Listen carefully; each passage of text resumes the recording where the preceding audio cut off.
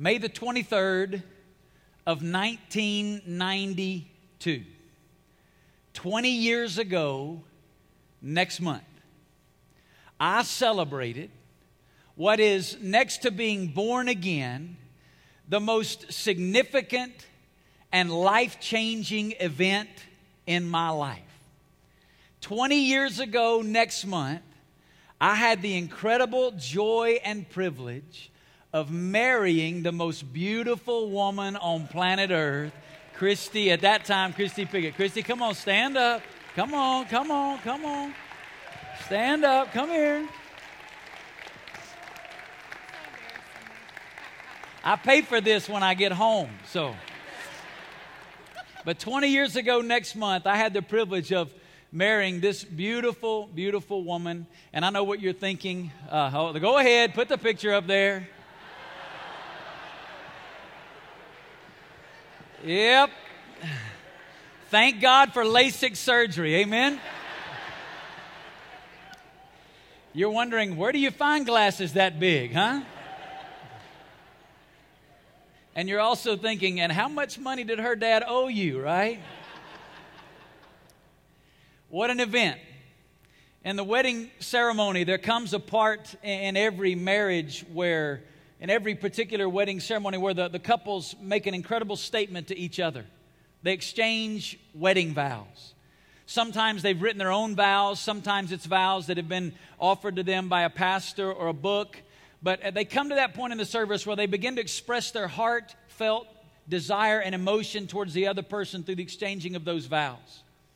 And after the exchanging of vows, there's a very unique ceremony that happens. And having been a pastor now for about 21, 22 years and having had the opportunity to officiate a number of weddings, I've seen this happen over and over and over again. At that point in the ceremony, the couples exchange a ring. And the ring is a symbol. It's a symbol of that union. It's a symbol of that relationship. And the placing of that ring on the left wedding finger makes an incredible statement. Now, the ring doesn't in and of itself make you married, right? I can take this ring off of my finger and place it there on the pulpit. Now, I'm not single again, right? A single person could take this ring and put it on their finger, and that doesn't make them married, right? This is just a what? It's just a symbol. But it's a symbol that has great meaning and great significance when it represents a specific relationship in your life. You see, when you see this ring on my finger, it tells you something about me. This ring says that I have committed my life to a loving relationship with my wife, and I am not ashamed of it. This ring is a public, constant testimony of a present relationship in my life with a person. Now, as important as this relationship is with my wife, there is a relationship in my life that is even more important than that relationship. And it is a relationship that began in September of 1989. September of 1989, I was a freshman in college at the University of North Alabama. And in my apartment there in Florence, I knelt down beside my bed and I cried out to God. I turned from my sin and I embraced the gospel of Jesus Christ. And I was born again into a living relationship with God. And that personal fellowship relationship with God is more important than any other relationship in my life. And here's why. And we're going to talk about this over the next 7 weeks. Every other relationship in my life, even my relationship now to my wife, is built on the foundation of my love relationship with God. You see, my capacity and my wife's capacity to love one another as Christ teaches us in His Word is rooted and grounded in our fellowship relationship with God. It's only as we're walking in tune with God and living out of the overflow of intimacy with God that we're able to enjoy the kind of relationship that God desires for us as husband and wife. The most important relationship is a relationship with Jesus. And just like exchanging wedding rings in a marriage, God in His divine wisdom and sovereignty gave us a ceremony. And like the ring, it's not the ceremony that makes you a Christian.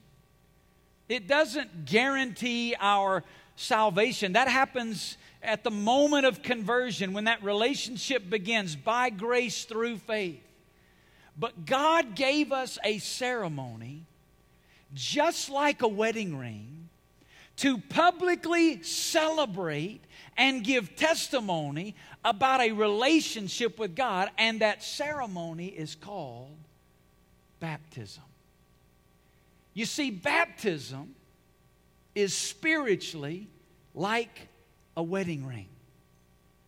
Baptism makes a significant statement. It actually makes 3 of them, and I want to list them for you, and then we're going to look at a text of Scripture and unpack them.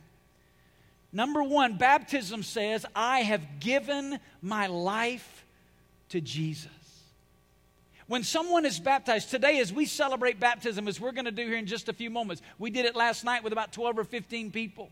They're going to be doing it out in Boulder City at our campus out there today. Today, when we celebrate baptism, people are making a statement that I have given my life to Jesus Christ and I am not ashamed of it. It's reason for us as the body of Christ to celebrate. But there's a second statement that's being made. Baptism also says, I am a part of God's family. Baptism says, I'm a part of the family of God. There's an identification with the community of believers that's taking place. And then thirdly, baptism says, I want to share the gospel with everyone I know. So what I want you to do is I want you to take your Bible, turn to Acts chapter 2. And we're going to real quickly look at some principles about baptism. And we do this once a year. And we do it for a very important reason. Number 1, the primary reason we do this is because in a church context, in a place like Las Vegas, there's a lot of denominational religious background in our fellowship. And we want you to understand at Hope, we only have one rule of faith and practice, and that is the Bible. What does the Bible say? It doesn't matter what our tradition may be. It doesn't matter what our pastor's opinions may be. It doesn't matter what our denomination may say. What matters is, what does the Bible say? And so we want to lay a biblical foundation for why we celebrate baptism. Acts chapter 2, before I read it, let me give you the context. Jesus has died on a cross, been buried, and raised from the dead. After His resurrection, He made appearances for 40 days to a number of His disciples. The Bible tells us over 500 different people Jesus appeared to for 40 days. At the end of the 40 days, Jesus gathered them out on a hillside. He gave them the Great Commission, said, I want you to preach the gospel in Jerusalem, Judea, Samaria, and to the ends of the earth. And then Jesus ascended back into heaven to sit at the right hand of the Father, where He ever lives to make intercession for us. And thank God for that marvelous truth. Amen?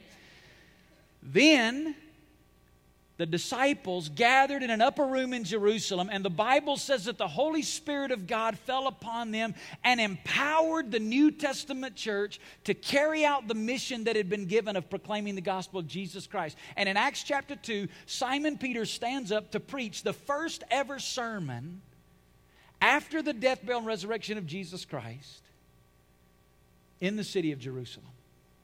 And the Bible tells us when he preached the gospel, 3,000 people in Jerusalem, men, women, children, 3,000 people, the Bible says, were pierced to the heart. It means that they felt the conviction of the Holy Spirit of God. They responded to the gospel and said, what do we do? How do we embrace? And Peter said, you repent, you turn from your sin, and you believe, you entrust your life to the gospel of Jesus Christ. And then he began to say after that, you're to be baptized. Look at it in verse 41 of Acts chapter 2. It says, so then, those who had received his word were baptized. And that day there were added about 3,000 souls. Now skip down to verse 47 of that same text. It says, praising God and having favor with all the people, and the Lord was adding to their number day by day those who were being saved. Right out of those two verses, I want to extract, if you will, those three statements. Number one, baptism says, I have given my life to Jesus. Did you hear what it said in verse 41? The writer of Acts is writing here, and here's what the Bible records for us. So then, those who had received His word were baptized. Very, very important construction in that verse. It's in the past tense. Those who had received His word were then baptized. The word received here is a word in the Greek language that means to fully embrace. It means to take fully, to take completely. Here the Bible records for us that 3,000 people had fully embraced the gospel. They had fully embraced the message of salvation. They were not being baptized in order to be saved. They were being baptized because they'd already fully embraced the gospel. They'd responded in repentance and faith and trusted in Jesus Christ. And then they were being baptized not to begin a relationship with Jesus, but they were being baptized because they had a relationship with Jesus and were publicly now giving a testimony that I've given my life to Jesus and I'm not ashamed of it. You know what they were doing? They were putting on their wedding ring. I've given my life to Christ and I'm not ashamed of it. I don't know how this would go over at your house, but if I went home this afternoon and said to my wife now of almost 20 years, Christy, I love you and I'm so excited about the relationship that we've enjoyed, and I know this ring is a testimony of that relationship, but if it's all right with you, I'm going to take this ring and just put it in my drawer, and I'd just like to keep this kind of between us, if that's all right. Now, I don't know how that'd go over at your house, but I'm fairly confident of how it would go over at my house, and it would wind up with me sleeping outside in the backyard on a swing tonight, right? Why? Because that's not the way we're supposed to respond to a relationship that's that significant and important. And yet, how many Christians, how many of you sitting in this building today, you've given your life to Jesus Christ, you've embraced the gospel, and you've said, Lord, let's just keep this between us. I'm not interested in that public step of obedience and testimony. Two things we know for sure in the Bible about water baptism. The only water baptism after the death, burial, and resurrection of Jesus Christ found in the New Testament is believers' baptism. Here's what I mean by that. I know that some church traditions practice the baptism of infants and of babies, and I'm not here today, and nor if after the service you want to debate this, I'm not here today to debate the tradition of churches, all right? It's not what I'm here to do. I'm here to tell you at Hope, we only value and honor what the Bible says. Tradition of churches doesn't matter. What does the book say? That's our only rule of faith and practice. And in the book, if you read the Gospels, if you read Acts and the Epistles, there's only one water baptism ever demonstrated in the New Testament, and it is baptism of people who've already begun a relationship with Jesus Christ. The second thing I'd say that we know for sure about baptism is the New Testament knows nothing of believers not being baptized. We live in a culture today where it's become acceptable, and part of it is because theologically we've wanted to so make the distinction that you don't have to be baptized in order to be saved, that we've almost gone overboard to make it sound like baptism really is insignificant and it doesn't matter. Listen, you do not have to be baptized in order to be saved. You don't. You don't have to be baptized in order to go to heaven. The thief on the cross with the Lord Jesus Christ died right there. He was never baptized, and Jesus said to him, today you'll be with me in paradise. You don't have to be baptized to be saved, but to be an obedient disciple, Jesus commands us to follow Him in baptism. It's not an issue of relationship, it's an issue of fellowship. If I told my wife I'm no longer going to wear this wedding ring because I want to keep it private, it necessarily hadn't changed the relationship yet. We're still married, but it's definitely affected the fellowship, right? If I choose not to get baptized, it doesn't affect the relationship, but it hinders the fellowship. Because in essence, I'm saying to Jesus, thanks for everything, but I just don't want anybody to know. In the New Testament, salvation and baptism were almost synonymous. That's why theologically people sometimes get confused about the issue. In the New Testament, when people were saved, man, they followed in baptism. Here in Acts 2, 3,000. In Acts chapter 8, the Ethiopian led to Christ by Philip immediately was baptized after putting his faith in the gospel. In Acts chapter 10, Cornelius was immediately baptized with his whole family after they'd embraced the gospel. In Acts chapter 16, Lydia embraced the gospel and her whole family, the Bible says, was saved, and they all were immediately baptized. In Acts chapter 16 at the end, the jailer that was led to Christ in the middle of the night by Peter and John took these men to his house. He shared the gospel with his whole family. The whole family gave their lives to Christ, and they were all baptized in the middle of the night. It was such an important deal. Baptism, first of all, says, I'm putting on my wedding ring today. There are people in this congregation for the very first time, you are going to put on your wedding ring. And you're going to say, I'm a follower of Jesus and I'm not ashamed of it. The second thing that baptism says, I'm a part of God's family. The Bible here records for us, and that day there were added about 3,000 souls. The word added is an important word. In the Greek text, it's a word that means to join together with. The Bible here says, at the moment of baptism, these 3,000 people were added to something. But that raises a very important question. Added to what? Well, let me tell you what it doesn't mean. It doesn't mean they were added to the spiritual kingdom of God, because that happened the moment they were born again. There's scripture after scripture after scripture that teaches as soon as we respond in repentance and faith to the gospel, we're born again, and immediately we're added to the spiritual kingdom of God that will be in heaven forever and ever and ever. We become a part of God's family. But the Bible says baptism specifically joined them together with something. What was that something? Here's what I believe it is. The visible community of believers in Jerusalem known as the local church. You see, up until this point, there were only about 120 in Jerusalem that had stayed there, that made up the community of believers, that local fellowship, that body of Christ. But the writer of Acts tells us that on this day, 3,000 were added to that number. Here's what that means. The church in Jerusalem went from 120 to 3,120 in the church in Jerusalem. These people were making a statement about their belonging to the family of God. And really, two statements are being made there in baptism when it comes to this issue of the community of believers. Here's the first statement that's being made. Today, we're going to baptize some people out here.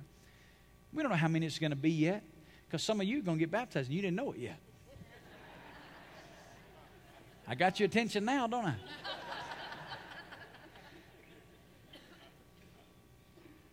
When people get baptized out here, let me tell you what we're saying as a church family. They are us. They're us. They're our brothers and our sisters. They're a part of this family. We embrace them. But let me tell you what else is being said. By those people that are being baptized, you know what they're going to say? I'm them. I belong to this family. I'm a part of the body of Christ here. And let me tell you why I know this is such an important thing. And we've lost some of this in our Western culture.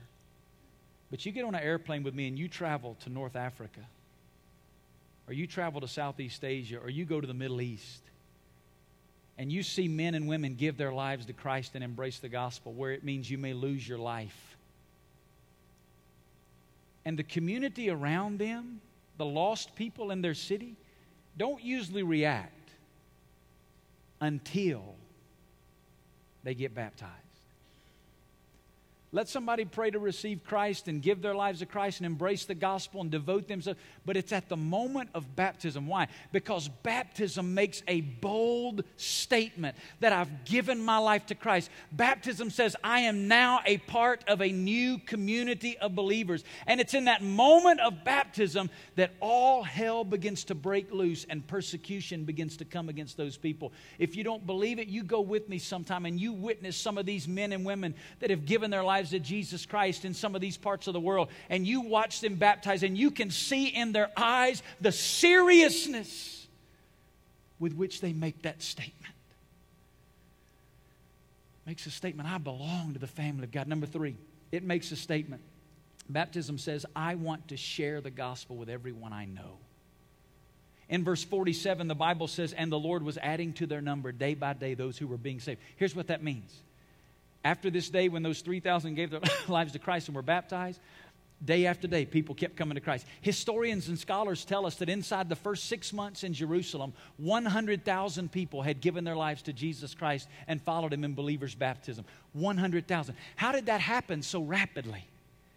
Let me tell you how it happened. These 3,120, they started sharing their story with everybody. They couldn't contain it.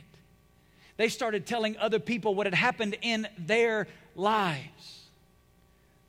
Can I be honest with you this morning? There's something wrong. There's something seriously wrong in the life of a Christian who doesn't have a passion to share their story with somebody else. Listen, if you have met the God of heaven, if you have heard the gospel of Jesus Christ and you have repented of your sin and you have embraced the gospel and you've experienced the forgiveness of God, you've been reconciled and given a relationship with God, and God has secured your eternity in heaven, and you know that now you will never stand again on the opposite side of the wrath of God, but you will only experience the grace and mercy of God. And it's not because of anything you've done, it's only because of what Jesus did, and you don't have a passion to tell somebody, something's wrong. Listen, these people couldn't hold it in. But let me tell you the first time they shared their story, when they got baptized. Because baptism is a beautiful picture of the gospel of Jesus Christ. Let me show it to you in the Bible. Romans chapter 6 and verse 4. It says, therefore we've been buried with Him through baptism into death, so that as Christ was raised from the dead through the glory of the Father, so we too may walk in newness of life. Here it is. In baptism, there's a beautiful picture of the gospel. What is the gospel? Christ died for our sins and was buried, and then He was raised again, right? Listen, in baptism, it's a picture of our dying with Him. His death is my death. And then we don't just hold them underwater, right? We bring them back up. Why? Because, amen. We don't hold them down there. We bring them up. Because He didn't just die for our sin. No, He rose again. And the picture is, I'm buried with Christ. My sins have been forgiven. My sins have been paid for through the death of Jesus Christ. But when I come up out of that water, listen, it doesn't happen in the water. It happened because of Jesus. But the water's a picture, when I come up, of the forgiveness and the grace of God and the newness of life that I've been given in Jesus Christ. Baptism portrays the gospel. Your first opportunity to share the gospel with other people is by being baptized. Because you're giving a testimony that His death's my death and His life's my life. So there really Two questions that I have for you today. And the first question is, do you know Jesus Christ? Do you have a relationship with God through Jesus? I'm not asking if you're religious. I'm not asking if you've been baptized. I'm asking, have you ever been born again? Have you ever, in response to the gospel, surrendered your life to Christ and, like these people, fully embraced the gospel, turned from your sin and trusted Christ and been born again into relationship with God? Has that ever happened? If not, in just a moment, we're going to stand and we're going to sing a song of worship. We're going to have some pastors right down here at the front.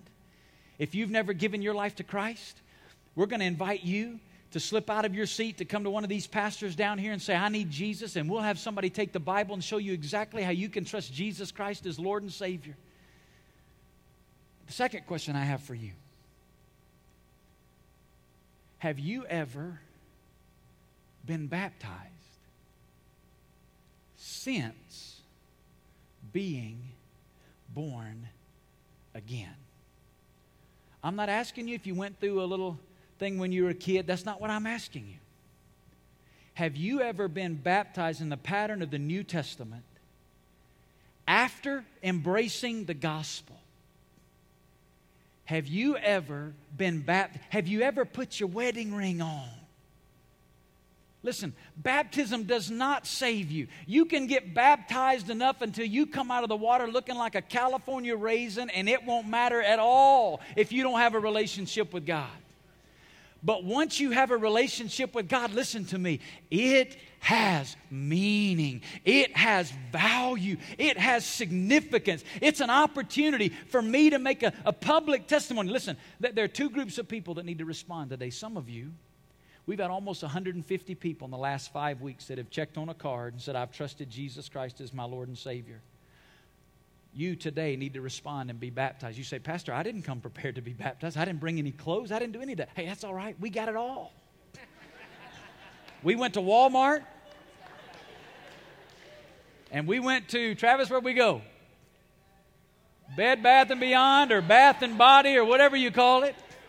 Travis said I said it wrong last night. I said he's the only man in the whole building that would know I said it wrong, right? We went, we got shirts in every size, we got shorts in every size, we got lotion, we got hair products, we got hair dryer, we even got deodorant. If you've given your life to Jesus Christ, when we stand to sing and you're ready to be baptized, you may not come prepared today. Here's what we want you to do. We don't want you to come this way. We want you to go that way, out those doors. We have counselors that are going to be out there in the lobby to talk to you about your salvation and get you ready to follow Jesus Christ in baptism. All right? You be thinking about that, but there's a second group that needs to respond today. You may have my story. I was saved in September of 1989, but it was 4 years later because I'd been baptized when I was younger. It was 4 years later. I was a pastor in a church, a youth pastor, but I preached about once a month in a church of about 1,000 people, and God deeply convicted me that I'd never followed Jesus Christ in baptism. I had to walk up in front of our church as a pastor and say, I got an area of disobedience in my life to the Lord. I've never followed Jesus in baptism since I've been saved. That night, my dad drove down from out of state, and I went up in the water with him, and my dad baptized me right there as a testimony of my relationship with Jesus Christ forward almost 5 years after. Some of you have been saved since you've been coming to Hope. Some of you have been saved in the last several years. You've been born again, and you've never followed Jesus Christ in baptism. Today's your day. And listen to me. I saw something last night. I wish you could have seen what I saw last night. We had a man in our service who through an accident had lost the lower portion of his leg. He wears a prosthetic. Last night in the service, God convicted him of his baptism. He walked outside and he said, I need to be baptized. Talked to him about his relationship with God. He came out, wasn't prepared. We had some clothes he put on. He removed that lower portion and he literally crawled up those steps because he understood it was one of the most moving things I'd ever seen. It took us about 15 minutes just for him to get in and get out. But he was so passionate about what he felt like God had spoken into his life. Listen to me. Don't you sit here today and worry about your hair.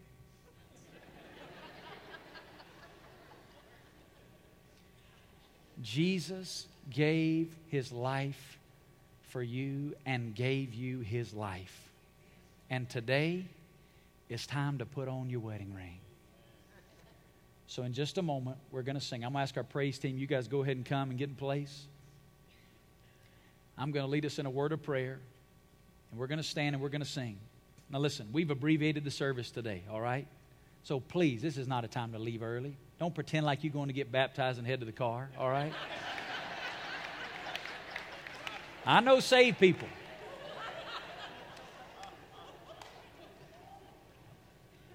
But if you're ready to respond today, you can come and be saved. You can come and pray. While we're singing, we're going to have this altar open. If God's spoken to you and you just need to come and pray over an issue in your life, you can come and you can kneel here and you can pray. If you need a pastor to pray with you about a specific situation in your life, you can come and we'll pray with you. But those of you that God's spoken to your heart and you know it's time for you to be baptized, as soon as we stand and begin to sing, I want you to head through those doors. I want you to talk to some of our people out there and we'll get you ready. And I'm going to, in just a few minutes, go right over here and I'm going to change, put my swim trunks on. I'm going to be right out there with you. I'm going to get to baptize this morning. So we're going to have a great time together. All right? It's a special, special, special moment. If God's spoken to you, listen to me, don't miss it.